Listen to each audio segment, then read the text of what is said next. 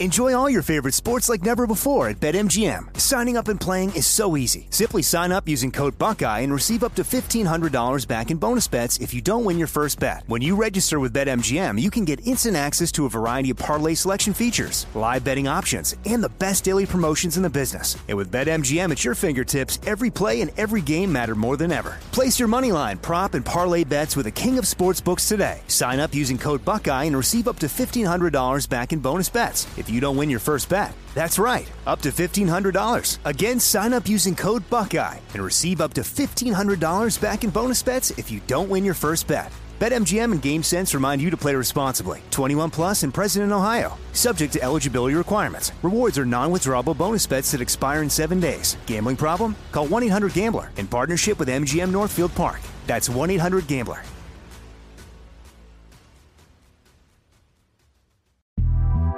The Big Take from Bloomberg News brings you what's shaping the world's economies with the smartest and best-informed business reporters around the world. We cover the stories behind what's moving money and markets. And help you understand what's happening, what it means, and why it matters. Every afternoon. I'm Sarah Holder. I'm Saleha Mohsin. And I'm David Gura. Listen to The Big Take on the iHeartRadio app, Apple Podcasts, or wherever you get your podcasts. I'm Saleha Mohsin, and I've covered economic policy for years and reported on how it impacts people across the United States. In 2016, I saw how voters were leaning towards Trump and how so many Americans felt misunderstood by Washington. So I started The Big Take DC. We dig into how money, politics, and power shape government and the consequences for voters. With new episodes every Thursday, you can listen to The Big Take DC on the iHeartRadio app, Apple Podcasts, or wherever you get your podcasts. If you love sports and true crime, then there's a new podcast from executive producer Dan Patrick and hosted by me, Jay Harris, that you won't want to miss. Playing Dirty: Sports Scandals. Each week, I'm squeezing the juiciest details from some of the biggest sports scandals ever. I'm talking Marcus Dixon, Olympic gymnastics, Cain Velasquez, salacious Super Bowl-level scandals. Join me on the dark side of sports by listening to Playing Dirty: Sports Scandals on the iHeartRadio app, Apple Podcasts, or wherever you get your podcasts. Newton Group Transfer. They are here to help you if you're stuck in a timeshare. These stories from people who have these timeshares and can't get out of them, they're shocking. These timeshare companies, not all of them, but so many, they get their hooks into you and you can't give them up. You can't give them up, or they'll do things like they charge you thousands of dollars. One girl, she got past her timeshare when her mother passed away. She gets past the timeshare, doesn't want the timeshare, doesn't use the timeshare. They tell her she can get out of it for $4,000. She has to come up with a $4,000 check. This is not right. It's unjust. And Newton Group Transfers is here to help you. If you are in a timeshare and want out or know someone who is, call 888-845-3773. That's 888-84-JESSE, or go to timesharejesse.com. Newton Group Transfer. They will help you out.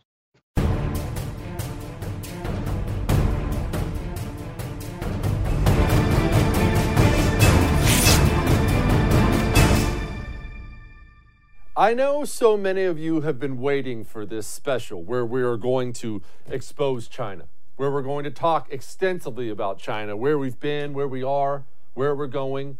But since it's me, we need to open this thing a different way. Have you ever dated somebody just absolutely smoking hot, gorgeous? And you're thinking, man, this is awesome. She's just gorgeous. And then you've been on a couple dates and it turns out she's into cocaine. And then you go on another couple dates and you find out she's got an ex-boyfriend who's about to get out of prison. And you can't seem to shake her after a while, and then soon you find out she's pouring rat poison into your coffee every single morning. That's China. That's been us in China. And it's important that we understand that. So much of this is our fault, is our poor decision-making, and it is time, and I'm grateful President Trump realizes this, it is time to pull us out of that relationship. We have gotten ourselves ingrained with China, and China hates our guts.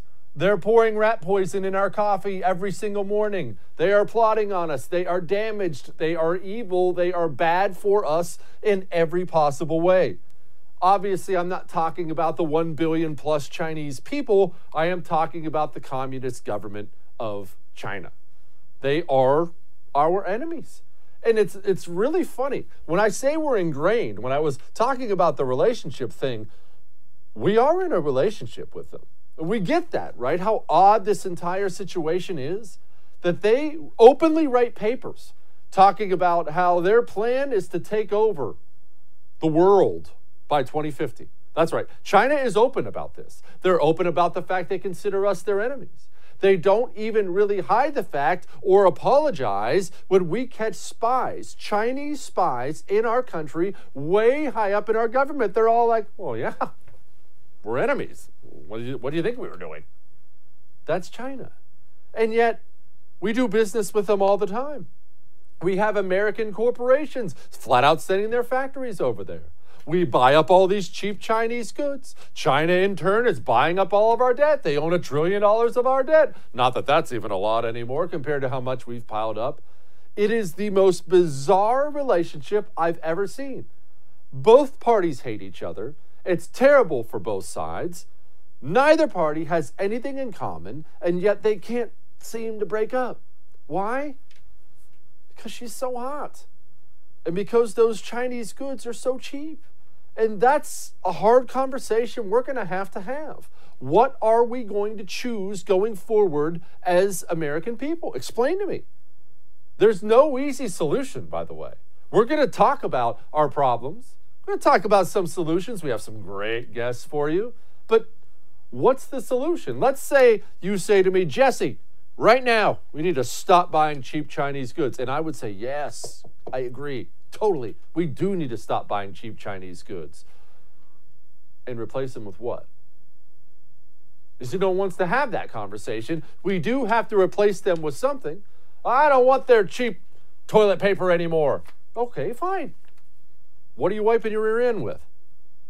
It's a hard conversation to have. Are we going to force those companies to move back to America? Are you comfortable with that? Should you be comfortable with that? I don't know. These are questions we're going to have to answer. Are you comfortable with the limited federal government pointing at a company and saying, hey, Jesse's Toilet Paper Company, come here. You are moving your factory back to America. Well, okay. Let's say you are comfortable with that. Let's say you say, well, it's a national security situation. Jesse has to move his toilet paper out of there. Okay, fine. Well, I can't have slaves here. By the grace of God, we don't do that anymore here in the United States of America. China does. We do not. I have to pay my workers. I have to pay them an actual wage here. So that toilet paper from Jesse's Toilet Paper that you've enjoyed that was made in China all these years, well, that cost is about to double. Are you okay with that? You're going to have to wrap your mind around certain things when it comes to fighting this war with China. We are in a relationship. Yeah, she's really hot, but she really does do cocaine. And this is a problem. We need to find a way to break up. And this was all before we have this situation that we have. And how much worse could that possibly get? Look at what they've done to us. And rest assured, I've been open about the fact I think our response to this is ridiculous, but that's not the point of tonight's show. The point of the show is this is a Chinese problem. This came from China. And China is 1,000% at fault here. This virus didn't originate in Mexico. It didn't originate in Nebraska. This came from China. Once China had it, knew they had it, they lied about it. They lied to the world about it. Then they began hoarding supplies. Now we're hearing these horrific rumors about them chucking living people in body bags into incinerators and then telling the world that they don't have any deaths. It's not just they lied and covered it up, it's that they're still lying and covering it up. And then it came here. And now we have 23,000 by current count Americans dead. Oh, I didn't even mention the jobs. 20 million Americans as we speak unemployed. That number's heading to 30, 40 million by the end of the month. We have to do something. we have to break up. I don't care how good she looks. That's hard. You have to find somebody else to date. Here's Mike Pompeo. There was a lot of discussion today amongst the G7 about the intentional disinformation campaign that China has been and continues to be engaged in. You see it in the social media, you see it in remarks from senior people inside the Chinese Communist Party talking about whether this was a U.S. brought to China. I mean, this is crazy talk. It is crazy talk, and yet they do it, and yet they get away with it, and they're doing it while we're still in a relationship with them. Isn't that insane? Isn't that nuts? Here's them blaming it on U.S. troops. As you know, China tried to say at one point, maybe they stopped now, that it was caused by American soldiers. That can't happen. It's not going to happen. Not as long as I'm president. It comes from China. Again, that's strange, but both what Pompeo said and what Trump said are totally true, and China doesn't hide these things. China knows what it did. Doesn't that strike you as being bold and just flat out ridiculous? The world knows this came from China. This is not a mystery. This is not an American thing. It's not a propaganda campaign. But China, they carry around a big stick, and they're not afraid to swing that big stick. And they've proven that time and time and time again. China will blatantly lie and point to us and say, ha, the Americans did it. And everybody knows that's a lie, but it shows to you how hostile they are to us, how hostile they've been, not just throughout this crisis, but forever. This is just the latest example of what China has done and what China will do. And to what Pompeo said before about them going on social media, understand this. China does not view this war in the same way that you and I view war. You know, what do we think? We think about the movies, right? There's explosions and bombs and bullets and woo, I'm going to save you, and there's inspirational music. China doesn't view it that way. China views this entire thing as a stealth war. China has spies here, lots of them. China is in our boardrooms. China's in our government. Is that a radical thing to say, that China's in our government? We have Dianne Feinstein had a Chinese spy as her driver for years. Years. Is it outrageous to make an accusation that China's in our media? I certainly would not want to name names or anything like that, but right about the time that China was insisting that only certain things be talked about in relation to this virus, the American media was echoing those same sentiments. Right about the time that China told everybody that they had 0 deaths from coronavirus that day, something that nobody on earth believed. Nobody. NBC News repeated that without hesitation, as if it was a fact. We have an issue. We have a Chinese issue, and we need to start addressing that Chinese issue. And if you thought all this was bad, wait till you hear this brigadier general we're bringing on later to talk about the military capability. We don't like to talk about that, right? Because, look, nobody wants a hot war with China. I don't think we're going to have a hot war with China. I'm not trying to be too extreme on it. But they are our enemy on the world stage, and wars do happen. What if we got in a war with China? How would that go? Are you confident you know? Hang on for that one. Here's Kevin McCarthy. Nobody had an idea by how deadly this was, and mainly what I'd say why. China was not forthcoming. Had China allowed our scientists, our researchers, and our doctors in at the very beginning, we maybe could have contained it just in China, where the rest of the world would not have the punishment going before them. You look what we were able to do with Ebola. Contain it just in Africa. And he's right. Ebola breaks out in Africa. Africa didn't try to cover things up. They didn't try to just chuck people in body bags in an incinerator. They immediately said, help. We got a problem here, help. And you know what's amazing about China, what's extra disgusting about them, is their own people were dying. Not scumbag communists. Their own just regular people like you and I. Granted, they eat bats, but that's different. Regular people like you and I are dying. And China hid it. And if they had asked for help, even us, their enemies, if they had said, whoa, hey, we have a disease, breaking out here. Would you guys, America, would you guys mind helping? Everybody and their brother knows we would have helped. We would have gladly helped. We would have poured manpower and resources into China to help it get contained there. But they didn't, because they're scum. Oh, reporters, they're all over this now, though. Why are there no consequences for China for the misinformation? How do you know there are no shared? consequences? We've been asked it. How do you know there are no consequences? What are the consequences, Mr. President? I wouldn't for the tell you. misinformation? China will find out. But Why would I tell you? People are concerned that they stonewall. No, you started off by saying, why are there no consequences? You've asked this a few times, so follow up on your response. Why are there no consequences? How do you for know China? there are no consequences? You're going to find out. I wouldn't tell you. You'd probably be the last person on earth I'd tell. That's so good.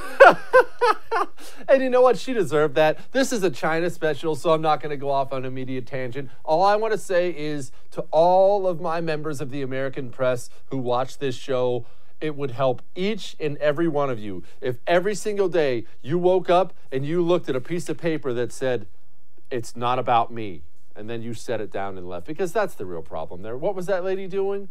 She was not trying to get information on behalf of the American people. She was trying to grandstand. She was trying to become a media star for a day so she could walk back in the boardroom and, oh, good job. Oh, proud of you. Oh, you really got him there. Except it's not about you. It's about people. Oh, you want to hear what China has to say? Here's what China has to say. This is their foreign ministry spokeswoman, Hua Chunying. I'm almost positive I screwed that up. I'm an American. Quote, "We'd like to provide support and help to them as our capacity allows. However, these comments by those U.S. politicians are just shameless and morally repulsive. And these slanders, smears, and blame games cannot make up for the lost time, but will only cost more lost time and lives." They're not backing off. They're not backing away. They're not just about to say they're sorry. They're going to try to use this because that's what they do. Remember, you can acknowledge or you can ignore that we're in a war with China. China openly acknowledges it. You can be naive or you can embrace it. Look at what they've done. We got Gordon Chang coming up next. I don't know if anybody knows better what goes on inside of China and the things China's trying to do than Gordon Chang, so hang on for that. But now, all of that I just broke down for you, I know what you're thinking. Jesse, I'm stressed out. I got to go to bed and get up to work tomorrow, and I'm not going to be able to sleep. Well, hold on for a second. Are you sure about that? Have you tried Ebb Sleep yet? EBB Sleep? You see, a lot of people, especially these days, they're stressed. You know, we got China. We got jobs. We have a virus, a deadly pandemic. We got homeschooled kids. Everything's crazy right now. And so sleep is hard to come by. And what happens? You lay down at night and your mind starts going 10 miles a minute and you need help. You don't want to pop pills. You don't want to take drugs. You don't want to get that stuff in your body right now. What you need is Ebb Sleep. It fits on the front of your head and focuses on keeping that area cool and stress-free. That's right. It's a drug-free solution. And listen, if you go to tryebb.com, that's tryebb.com/Jesse, tryebb.com/Jesse, and you use the promo code Jesse, you get $25 off your order. $25 off. Save yourself a little money and get a good night's sleep. Tryebb.com/Jesse.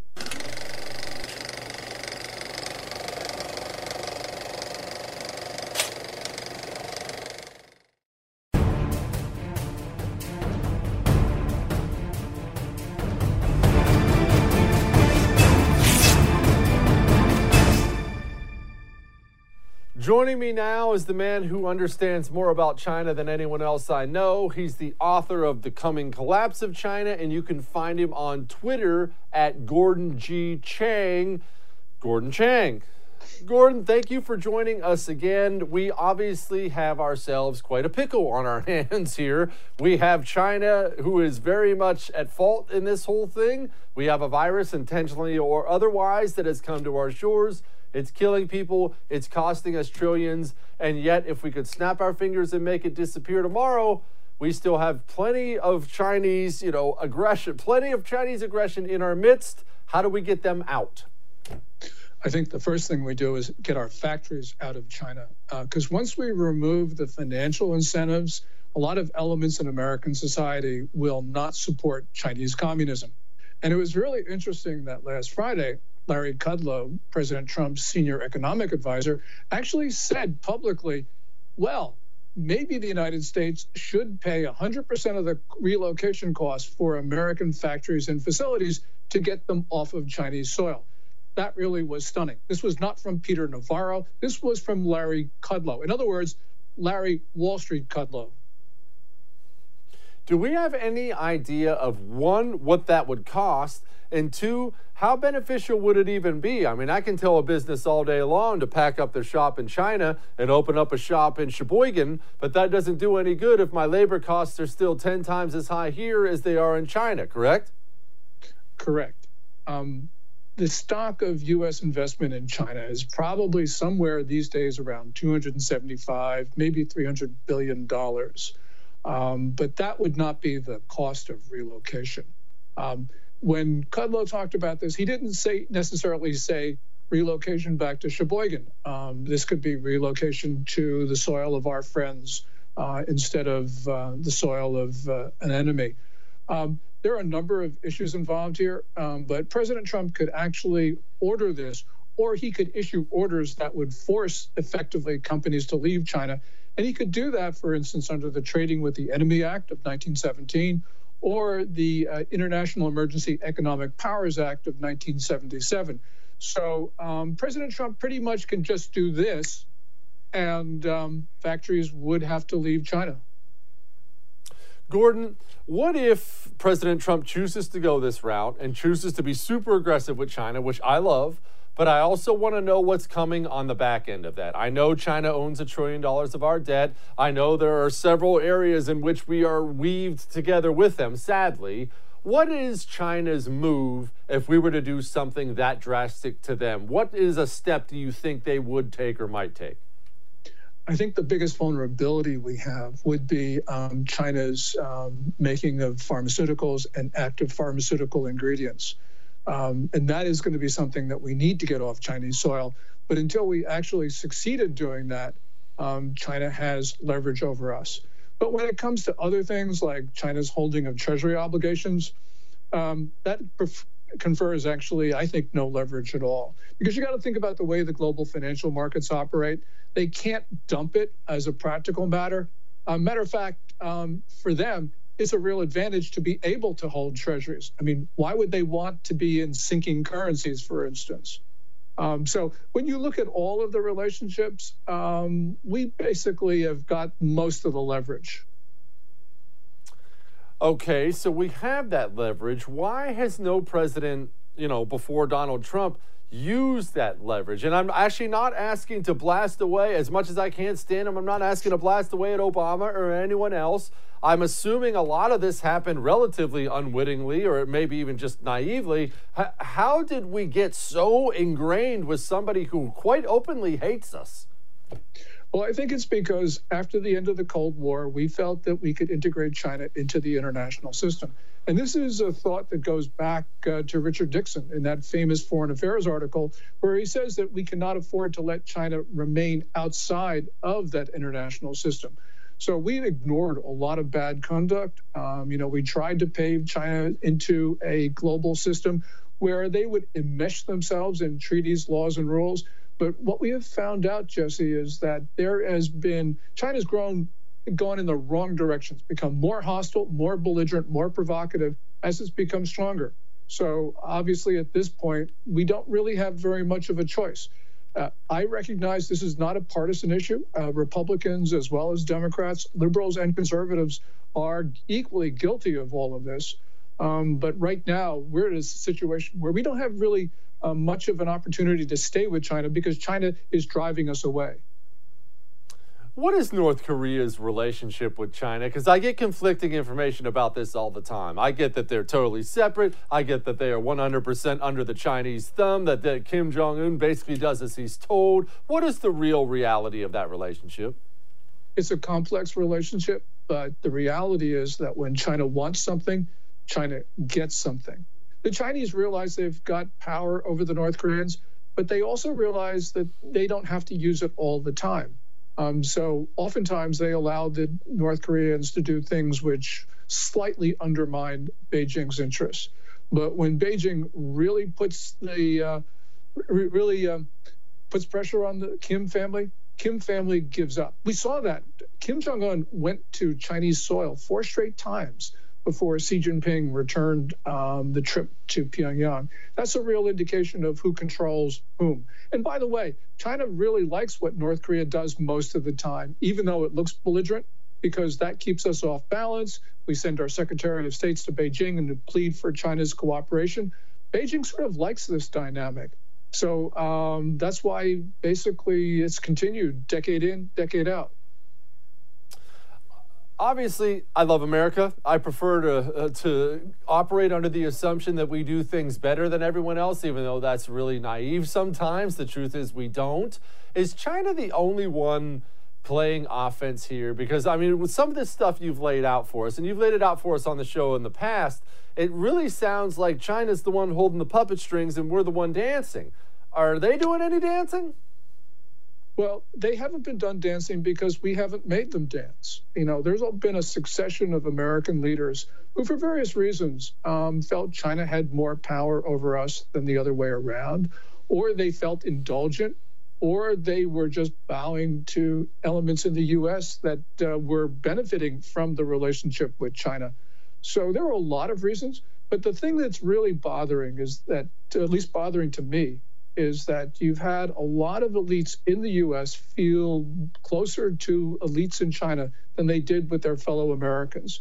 And that, I think, is going to end because we're seeing Beijing do things which are just so inimical, so detrimental to the United States and the international system that even friendly Americans, I think, are going to have trouble maintaining those old contacts. Gordon, I'm worried about Google and other companies like that. They don't have some gigantic manufacturing center, although I'm sure they actually do, but they don't have a big manufacturing center. We can order them to move back over here. But I know for a fact they obtain a lot of information on American citizens, and I know for a fact they work closely with China. Should I be worried or not? You should be very worried. Google has 3 partnerships in Beijing on artificial intelligence. It has one with Peking University, another with Tsinghua University, and those are the 2 preeminent institutions in China. Plus, also Google has its AI center on its own. And this research actually ends up benefiting the Chinese military. And this is one of the things that I think that President Trump should use his emergency powers to end and order Google to come back home. And it's not just Google, it's other U.S. high-tech companies. But they are there in China in circumstances where they are benefiting the Chinese military. In other words, helping the Chinese military be more capable in fighting the United States. That's completely unacceptable. Gordon, lastly, your book is called The Coming Collapse of China. Okay, it was written before this whole coronavirus thing. Are they closer to collapsing, or are we closer to collapsing? Are they looking better after all this? Worse after all this? I mean, you're the expert. Where are they at? Well, I wrote that book in 2001, and I said that within 10 years the Communist Party would fall. So maybe I'm the last person on earth to talk about the stability of the Chinese state. But when we're looking at what's occurring there right now, there are signs of severe stress on the Chinese political system. There are signs, of course, of discontent across society. But perhaps most important, the Chinese economy is deep in contraction. And that is something that many Chinese have never seen before. They don't know what a concept of a recession or a depression is because they've never seen it. Every year has been better than the next until now. So I think that life is pretty difficult for senior Communist Party leaders. I'm not saying that they won't get through this, but nonetheless, this is going to be a close-run thing for them. Gordon Chang, you can find him on Twitter at Gordon G. Chang. Thank you so much for giving us some time tonight, sir. Oh, well, thank you so much. I really appreciate it. You bet. All right. We have a deadly pandemic right now in the United States of America. That's not exactly news to anybody. And people are out there looking for solutions. Do we have a treatment yet? Is there a vaccine? What's it? And here's the truth of the matter. And look, this is the truth. So many of the diseases you know about that people die from every year, there is no vaccine. There is no cure for them. And as of right now, coronavirus is no different. And do you know what your best defense against it is? If this is something that worries you, and look, who doesn't it worry a little? Your immune system. Your best solution for it is right inside of you. And Omega XL is an all-natural solution that will boost your immune system. If you're really worried about what's happening out there right now, go to OmegaXL.com/Jesse. Again, that's OmegaXL.com/Jesse and find out what I'm talking about. Look, you, Lord willing, work out your body. You read, you work out your mind. Don't you think in this current environment you should be working out your immune system?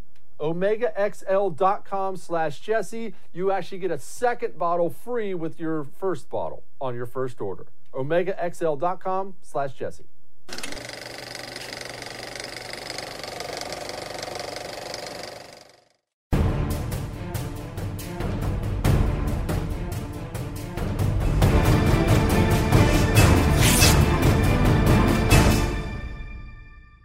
Joining me now is my friend, somebody who has done a lot to help me along in this business, and obviously the man's show needs no introduction because you can watch it right here on The First.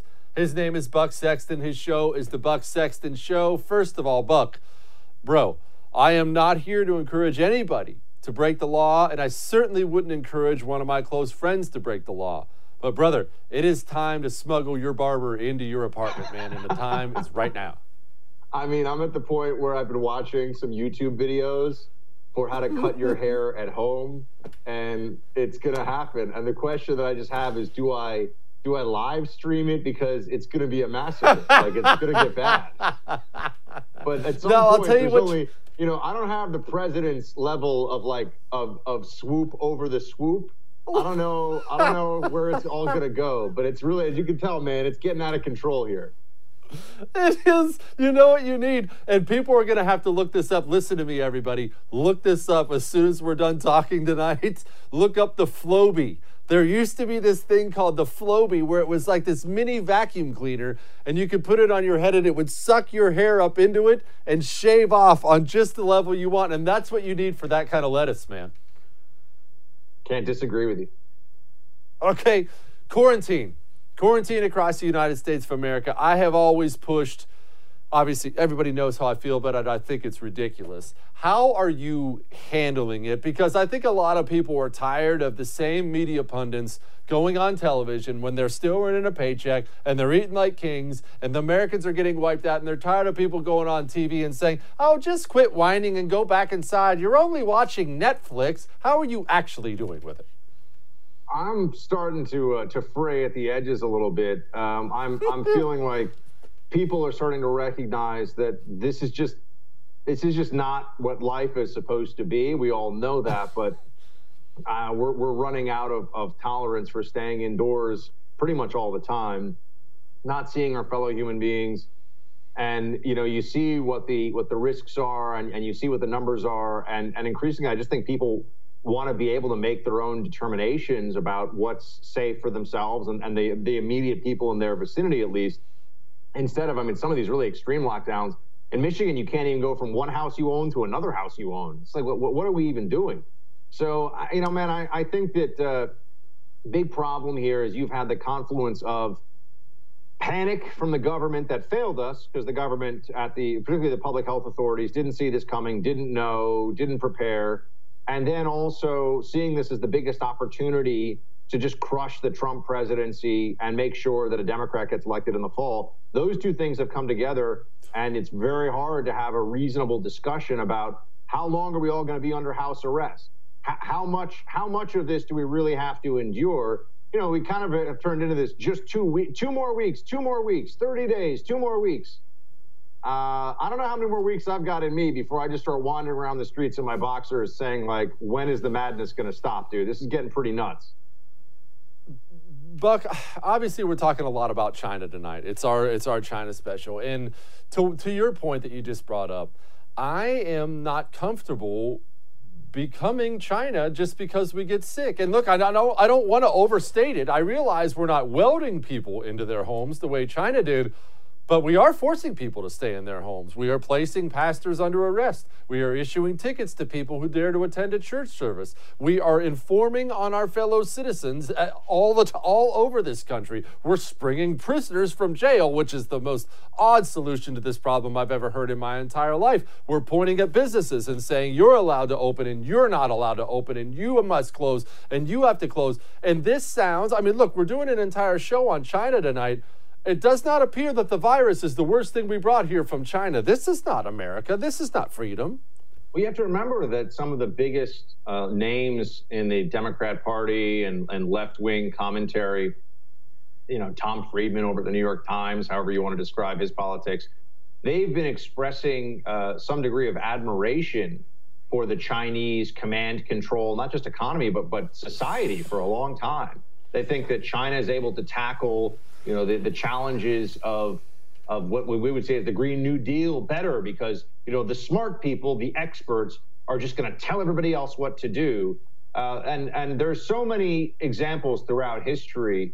History is really full of crises where the experts were put in charge to handle the crisis and the results were disastrous. So, one thing that they don't think about with the Chinese model is what it took to get to the point for them to open up markets. China, in living memory, a lot of people, if your parents are boomers, they lived through this. China killed 40 to 60 million of its own people with policies about how to make food, essentially. How to run your agricultural system.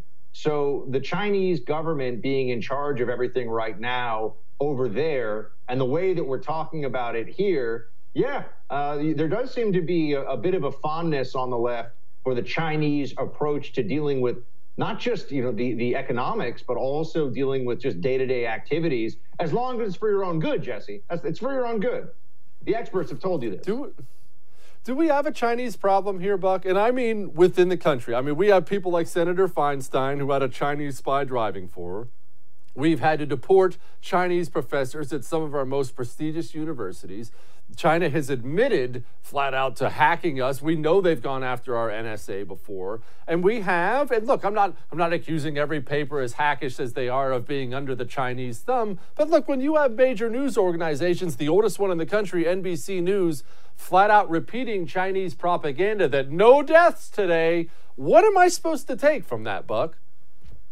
Well, the Chinese government has spent, and I know just in case Media Matters is watching, when we talk about a Chinese problem, right, we're talking about the Chinese Communist Party, and of course no one's referring to a billion people as a problem. When you look at what the Chinese government is doing here and what they've been able to do in terms of influence operations, something that anybody who's a student of the Cold War with the Soviet Union would understand very well, the Chinese are far ahead of where the Soviet Union was in their ability to control political conversations, media depictions, pop culture. Here, they are way ahead of where the Soviet Union was because the Chinese figured something out in this process. The Chinese government figured out that our pressure point is financial, that if you really want to control American society, the Soviets were always looking at ways to get fellow travelers to essentially get the commie left in this country to back them up on things for ideological reasons. Usually the Soviets weren't giving people $10 million because they didn't have it to spy for them for the most part, and they weren't using that as the primary fuel wasn't money. The Chinese are saying, do you want access to our markets? Then you're going to present the product this way. Do you want access to the most powerful, fastest growing economy in the world outside of the United States? Then you're going to answer these questions in the way that we tell you. That's a tremendous amount of leverage that they've had for years and years. The NBA, I think, is when people kind of realized, wow, this even ultra rich international celebrity NBA superstars are going to say, well, I don't want to upset China, so let's pretend that Hong Kong isn't a thing that's happening. That's where we've really seen the change, I think, in consciousness, just how powerful the party line, truly the Communist Party line, coming out of China is in our discourse and our discussions about it. It's bad news. Bad news. Buck Sexton of the Buck Sexton Show, right here on The First. Try to keep it together, my man. Get yourself a haircut. Gotta do it. Be good. All right. We're not done just yet. We got a lot more good stuff for you. Hang on.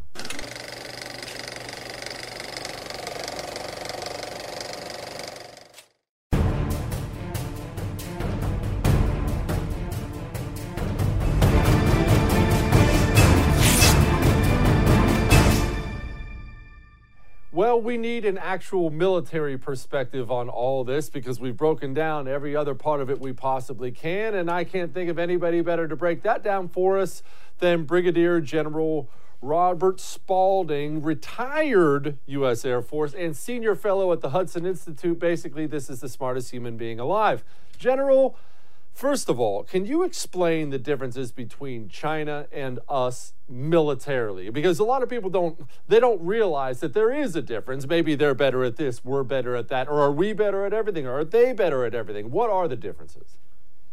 Well, primarily as it applies to their neck of the woods, which is the first and second island chain in the Indo-Pacific, they're actually quite advanced in terms of their ballistic missile and cruise missile technology.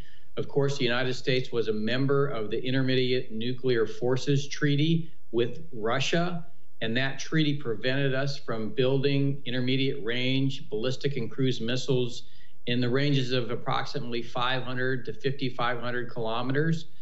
And the Chinese Communist Party used that as a means to build thousands, literally thousands of these weapons very cheaply and target both our aircraft carriers and bases that we have in the region. So they've created a very cheap and efficient deterrent capability with these conventionally armed ballistic and cruise missiles in the intermediate ranges. And we don't have currently a counter for that.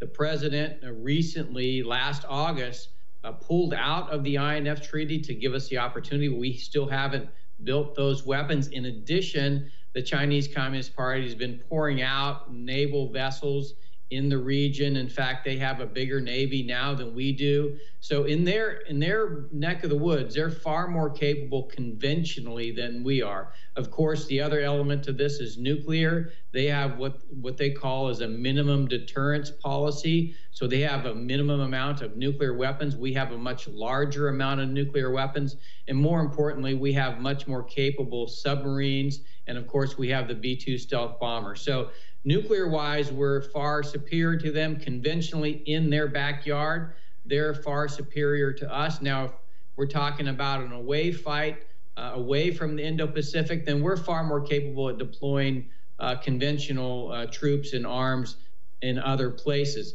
That being said, we rely a lot on the Chinese for logistics, both the things that we deploy, so the manufactured goods, a lot of the petroleum, the processed petroleum products, and we rely on their shipping. They have an extensive, far larger, 7,000 ships, commercial ships to our 300 or so. So they have a far larger ability to deploy logistics around the world, and we do rely on them for a lot of the things that we do today in the military. Well, look, you're the general, I was a lowly corporal, but that sounds to me like a major issue if they have a fortress of missiles around them and they take care of the supply lines. What can we do to them over there? I realize we're not going to have the Chinese crossing and invading our shores, but it sounds to me like, and look, this is obviously a million miles away and nobody wants a hot war with China, but should it ever come to that, it doesn't sound to me like we can do a heck of a lot to them. Well, if you think about it, in a lot of ways, we need to kind of reach into our bag of tricks from the Cold War and pull out an old strategy. In fact, in the Cold War, the Russians, the Soviets actually far outnumbered us in conventional weaponry in Europe. In the Fulda Gap, we had really no capability of meeting them there. Their tank superiority and fighter jets and all their troops in terms of numbers were far larger than ours. And in essence, what we did is relied on nuclear weapons to deter conflict, and that became the mutually assured destruction policy, where we said, if you attack in Europe, we're going to use everything we have against you. And that's really what kept the peace. And I think in order to go forward and actually be able to be a dominant economy and dominate in science and technology, which is, again, what we did in the Cold War, we focused on building our economy, our manufacturing, our science and technology research. And in military, we focused on nuclear deterrence. And of course, science and technology allowed us to leapfrog them. We did things like GPS and stealth weapons and networked warfare. So all of those things are things that we need to go back to and really focus on the military as a deterrent, and then focus on building our economy and our infrastructure and our manufacturing again. Tell me about, you mentioned there are no countermeasures for all these cruise missiles that apparently, that paints a pretty bleak picture on my mind for instance, an aircraft carrier group going overseas and actually accomplishing anything. It sounds to me like they'd be at the bottom of the ocean before they got close. And you say we don't have countermeasures. Is this one of those things that's easily possible, as in we're going to have them in 6 months to a year? Is this technology that doesn't exist at all and we're pretty much screwed? Well, we would have to basically rethink our weapons posture and our acquisition policy. So rather than buying thousands of F-35s and hyper expensive nuclear subs and hyper expensive aircraft carriers, we would have to manufacture in bulk intermediate range ballistic and cruise missiles, essentially position them around the perimeter with our allies in the Philippines and Taiwan and Japan and Korea, and really provide a like capability to the Chinese. We could do this actually quite cheaply and quite easily, and those weapons are very hard to war game against. In fact, you may remember the Scud hunt in the first Gulf War. It's very difficult to find mobile ballistic missiles. That would create a conventional deterrent to go along with our nuclear deterrent at a very cost-effective and affordable resource allocation. So we don't have to break the bank.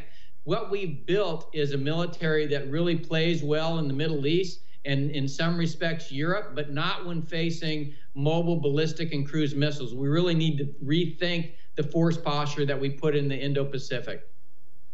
I'm sorry to press you on this so much, General, but I have heard this from people I trust in the military before, and this whole thing absolutely fascinates me with the missiles and the defense they've built up. You brought up the naval vessels and the quality, because everybody knows, anyone who knows anything about military and how they function, especially in the Navy, that just advanced technologies by a few years can make entire navies obsolete because one ship can wipe entire ones out. How much better is ours than theirs? Oh, clearly in terms of combat capability, we have superior weapons. The problem is when you get into numbers. And so this, when you're out of bullets, anybody can shoot you back and you don't really have an ability to defend yourself. And essentially that means that mass has a mass all of its own. And so if you have more numbers, even if we can say kill 10 to every one they have, if they have 20, that means the other 10 are there to kill you. That's what they're building. They're building mass. That's what the Soviets built conventionally, and that's what we're dealing with now in the Indo-Pacific. How do they have the money for this? And I genuinely mean that. I understand their economy is roughly as big as ours, and they're going up and down, and we're going up and down, and I get all these things. But everything you just described sounds awfully expensive to me, and they still have a country of 1 billion people. While I understand most of that slave labor, how do they function as a nation while spending this kind of money on the military? Well, they have purchasing power parity, which means you mentioned the slave labor. They have lower wages. Their shipyards function much more inexpensively. Of course, they don't have the high quality of their naval vessels, so they can pour out a whole lot more. In fact, they're pulling out, I think, one every 6 weeks, a surface combatant. We just can't match those numbers. We put out a ship every 2 to 3 years. And so, as I said, when you're talking about the quantity of vessels they're putting out, it's very difficult when we run out of ammunition to really fight them all. So that's the issue that we have today. And more importantly, they're actually using our own retirement funds to build this Navy. So they're selling stocks in Chinese companies, and they're turning around and bonds and using that money to build aircraft carriers and surface combatants and other military weaponry. General, obviously everybody likes to war game. What if we have to go to China? What if we have to go to China? And I don't want to get too Red Dawn here, and I realize we're talking about something we don't ever want to have happen. What if they came here? What if that became a possibility? What does that look like? How set up are we for something like that? Oh, actually, they're already here. You know, you remember Daryl Morey almost got fired for tweeting about Hong Kong.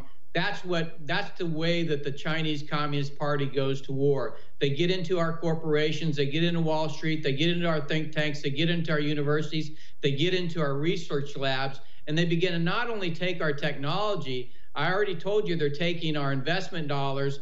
They're also taking over our companies and essentially co-opting a lot of the corporate leaders and a lot of leaders in Wall Street, a lot of the think tanks. When I was in the White House trying to get a think tank to expose the influence of the Chinese Communist Party was impossible because they're all receiving funds in some way or another. Either their board of directors are highly co-opted by the Chinese Communist Party or they themselves are getting money. Plus, you have all the consultants and all the lobbyists that are in Washington, D.C. So essentially, this is the way the Chinese go to war. They use money and finance and the market pool of 1.4 billion Chinese to influence others on how they do things. Brigadier General Robert Spalding, thank you so much for giving us some time today, sir. That was outstanding. I'd steal you for an hour if I could, but I know you're a busy man. Thank you so much. Appreciate it. Well, I hope that was eye-opening for you about where we've been, where we are now, where we're going, and the things we need to do. Look, it's not a time right now. It's not a time to lay down and cry, to give up, to say it's hopeless, that we lost to China. No, we have not. We have a whole bunch of advantages here. What we need is to continue to take this threat seriously. And you know what? You have to give credit to the Trump administration, the first president in a long time to take this threat seriously. Make sure you keep electing people who do the same. All right. I know you enjoyed it. See you.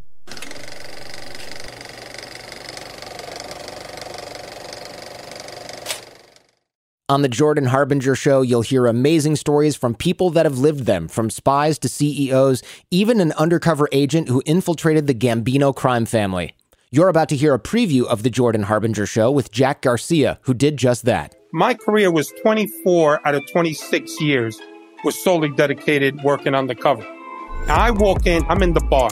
Now there's a barmaid there, good-looking young lady. She's serving me a drink. Hey, what would you like? My drink was give me a Kettle One martini, 3 olives, glass of water on the side. I finish the drink. The guys come in. I'm going to go in my pocket, take out the big wad of money. Bam, I give her $100. If you're with the mob, I say, hey, Jordan, you're on record with us. That means we protect you. Nobody could shake you down. We could shake you down, but you're on record with us. For more on how Jack became so trusted in the highest levels of the Gambino organization, check out episode 392 of The Jordan Harbinger Show. More Than a Movie is back with Season 2. I'm your host, Alex Fumero, and each week I'm going to talk to the people behind your favorite movies. From The Godfather, Andy Garcia. He has the smarts of Vito, the temper of Sonny, the warmth of Fredo, and the coldness of Michael. To the legend behind La Bamba, Lou Diamond Phillips. When I walked in, I didn't think I had a shot at Richie because John Stamos' picture was already up on the wall.